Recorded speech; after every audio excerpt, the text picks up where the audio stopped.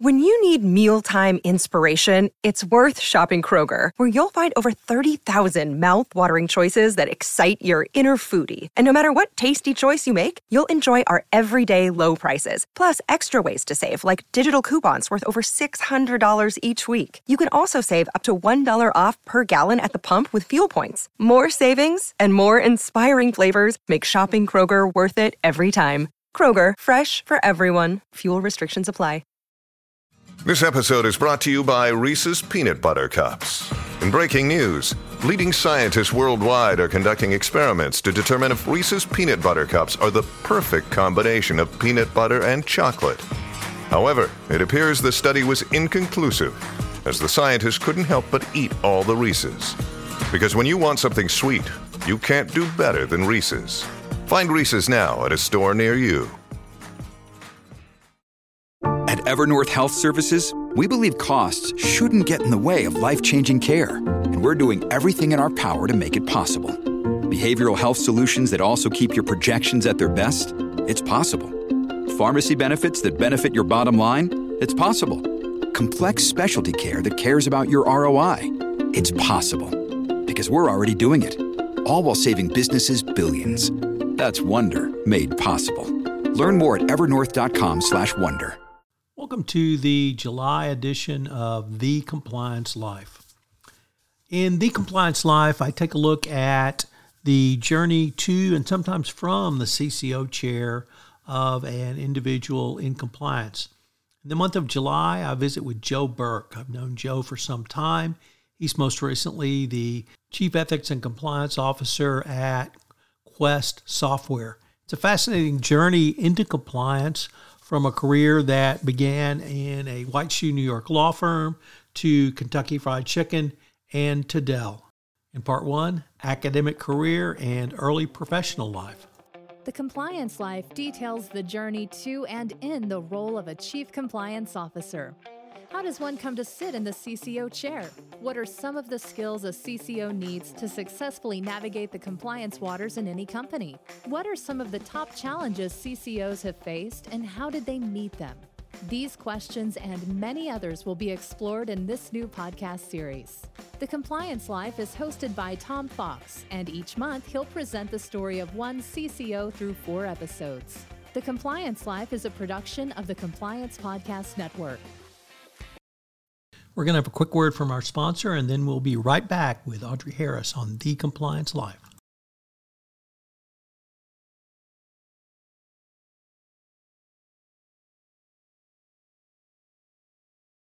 Hello, everyone. Welcome to the July edition of The Compliance Life.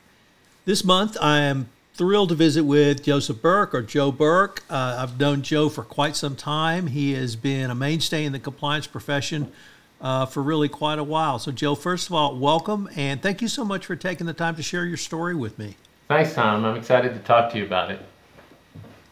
So, Joe, could you tell us about your academic career and perhaps your early years after you moved into the legal profession? I started my early academic life up in Buffalo, New York, where I'm originally from. I went to Canisius College for a year. And while I was there, studied French and began sort of my focus on history. I spent the next year, in the SUNY, State University of New York program in France for a year in Grenoble. And then from there, I transferred to the University of Virginia, where I graduated. So a pretty splintered sort of college experience. And then spent a year at home with my parents up in Buffalo. And then I went to Fordham Law School in New York City. I had always wanted to be in New York.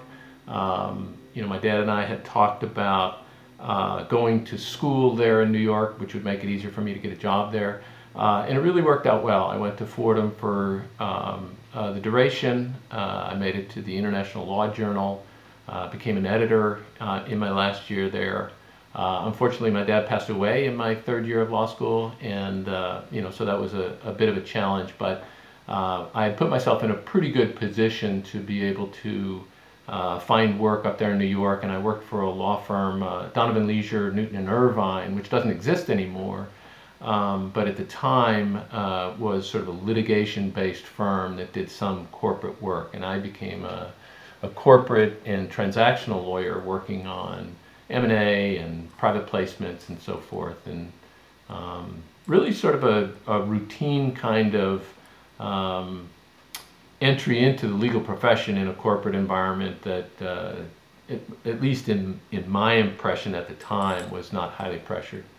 For those who don't know Donovan Leisure, first of all, its founder was Wild Bill Donovan. From Buffalo. So that makes it notable in and of itself. But it was really a white shoe, very prestigious New York firm. They came out to Michigan and interviewed, and they were very well received, highly thought of. It's what we in Michigan certainly thought of as one of the top tier New York firms. What was it like to work there? And maybe could you tell us a little bit more about your practice at Donovan Leisure? Well, it was a great firm to work at. It did have some of the characteristics of some of the old white shoe firms. When I started there, this was in 1986, and for the entire time I was there for 4 years, I left in 1990, they had two elderly women who at 10 o'clock and at 2:30 would bring around a tea and cookies cart and visit literally every office. They knew people's orders, so if you liked Malamars, you were going to get Malamars whether you were sitting in your office or not. And just an indication of some of the old school style of it. But it was really a great firm. I met a partner there, Peter Smith, who I worked with for the entire 4 years I was there, taught me more about securities law and transactional law than I ever could have learned in law school. And in fact, I met my future mother-in-law at the firm. I met her daughter sitting in her office waiting for a ride home from work one day, but her mother-in-law my mother-in-law was actually a real estate lawyer, so I learned a little bit about real estate as well. It was really a very family-oriented firm. I know a lot of firms back then were partners that had been there for ages and really loved the firm and firm life. And Donovan was one of those places where I think people went to spend their entire career. And I actually thought I might do that. It turned out not. It turned out I decided that an in-house environment might be better for me pretty quickly. But it was just a wonderful firm to be a part of, and it came to an end far too soon. After Donovan Leisure, you moved over into the corporate world. What was your first job there? What did you handle, and was it a culture shock? Yeah, it was definitely a culture shock. I decided, my wife and I, when we got married in 1989, decided that New York City was not the place that we wanted to raise kids, and so I started looking for other opportunities. I don't know if you remember, in 1989, really the real estate market was in a terrible position, and honestly, the economy wasn't great. And I remember the recruiter saying to me, look, if you want to move out of New York, I can get you a job next week. If you want to stay in New York, it might be a year. Well, I quickly found a spot at Pepsi. Pepsi at the time owned the restaurants Taco Bell, Pizza Hut, and KFC. And they had an opening down in Louisville, Kentucky at Kentucky Fried Chicken, which always brings a smile to people's lips when they hear that I worked for Kentucky Fried Chicken for 6 years. But it was a great job. I mean, I worked for, believe it or not, the R&D department at Kentucky Fried Chicken, and I supported, they had a minority loan guarantee program for franchisees. I worked with finance. I worked with the IT department. They had a very far-sighted IT guy who ended up going to Nike and running Nike's IT for a while after he left KFC. So I was really lucky. The culture shock was in going from a place in New York where the workday started at 9:30 but usually didn't end till 10 o'clock p.m., I think on a pretty routine basis. It was a much more of a 9 to 5 kind of thing down in Kentucky. And so there was this sense that not that it was easy, but that I wasn't doing enough. You get into this environment where, you've got lawyers that have a life and can go home at 5 or 6 o'clock in the evening and have dinner with their kids and maybe do a little reading or following up in the evening. Of course, in the early 90s, we weren't doing quite as much email as we're doing today. But yeah, it was a bit of a culture shock. First, to leave New York. and not be sitting. I was very lucky at Donovan Leisure. We were in the Rockefeller, we were in 30 Rock, and I was on the 40th floor. And so to now be sitting on the first floor of a corporate building in suburban Louisville was just, that was probably the biggest culture shock for me. Well, once again, for our perhaps younger cultural aficionados, you said two key things. One was you correctly pronounced Louisville, not Louisville, Louisville. And Louisville. Number two, you correctly articulated the name Kentucky Fried Chicken. It's not KFC, it's Kentucky Fried Chicken. So kudos there. And finally, you talked about the kind of economic downturn. They called it the Bush recession. I was practicing law in Houston and had started practicing law in '83. And Houston was, the energy industry was just decimated. And the economy of the Bush recession actually elevated the Houston economy. So we thought things were going pretty good because they'd been so bad.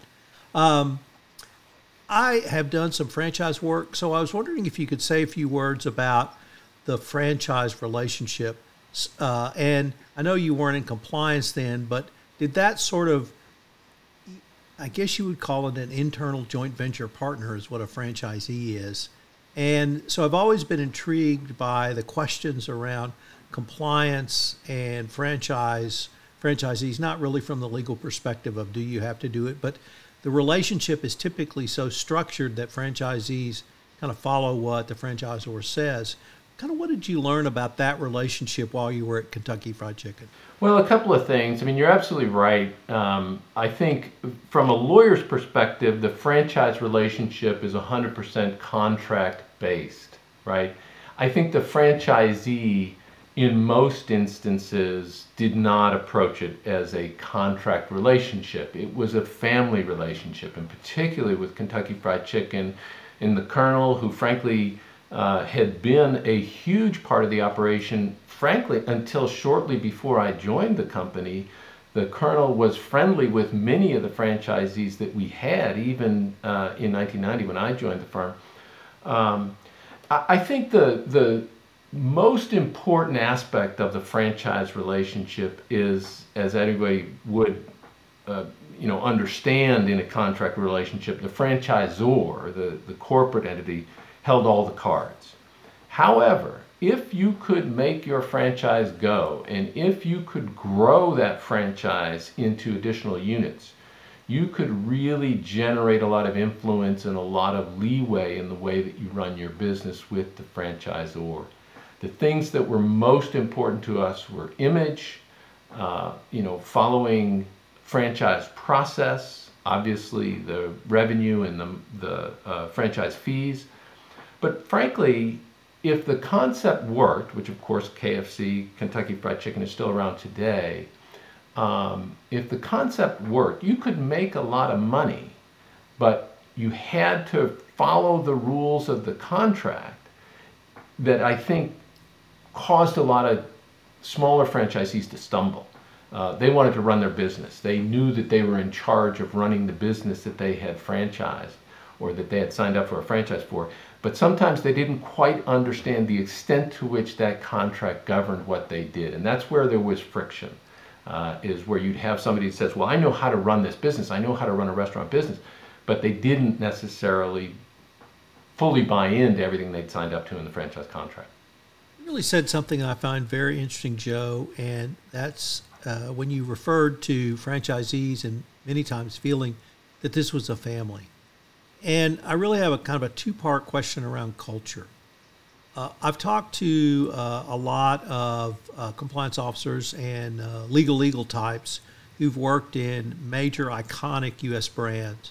And they said one of the things was, and you also touched on it, they didn't want to destroy the reputation, but they didn't want to do anything to impinge the reputation. And they felt like they were standing on the shoulders of people who had come before them, but their role at that point was to carry on and carry it on for the next generation. So they had a lot of pride in getting it right. And you did mention that. I wanted to ask you, did that sort of culture exist both at the corporate office, the franchisor office, but then you talked about the family relationship. Could you say a few words about culture and the culture of Kentucky Fried Chicken and how you all really emboldened that culture through what you and I agree was a contractual business relationship? Sure, absolutely. One of the things that I had never heard of before I got to Kentucky Fried Chicken was the concept of kerneling. And this was a verb that we used, and of course, Colonel Sanders was the brand. But Colonel Sanders, running his restaurant, and franchisees ever since then, the successful ones, had a way of connecting with their customers, even in a fast food restaurant, of walking around the restaurant from time to time, of making sure that they would visit the cash registers when somebody was checking out, of really connecting and what we called kerneling, making sure that customer had a good experience in the restaurant. That's what the good franchisees did. And I think that culture, and even the use of the odd word kerneling, had such a strong hold on the successful franchisees. They wanted to be part of something bigger than just this contract, bigger than just this restaurant. And I think what they did was they had the touchstone of the Colonel and this concept of being an ambassador for the brand and for their own franchise. So absolutely, that was a big part of the franchise. The family aspect was a little bit different. We had a couple of guys, one guy, and I'm blanking on his name right now. He had been a basketball player at the University of Kentucky. He had worked at Kentucky Fried Chicken for 25 years. He was beloved. I mean, the biggest going away party I've ever seen anywhere I've ever been. This guy was family to so many employees at the headquarters operation because he'd been there so long, because he was Kentucky Blue, and it was really, to me, the first time I saw that sort of family approach. I talked a little bit about it with the law firm, but I saw that sort of approach of a guy who really dedicated his whole life to an administrative role at Kentucky Fried Chicken and made the most of it and was considered family when he left. Well, Joe, unfortunately, we are near the end of our time for this episode, but I was wondering if our listeners wanted any more information on you or any of the topics you've touched on, what would be the best way to reach you? The best way to connect with me is through LinkedIn. That's what I use to connect with everybody out there in the world. So that's where I am today. Hello, everyone. This is Tom Fox. Thank you again for listening to this episode of The Compliance Life. I hope you'll join me again next week where I take up another episode in The Compliance Life. The Compliance Life is a production of the Compliance Podcast Network. If you would like to be featured on The Compliance Life, please give me an email at tfox@tfoxlaw.com. Also, if you like this series, please give us a rating on iTunes. Any review and rating would definitely help get the word out about the latest addition to the Compliance Podcast Network. Thanks again.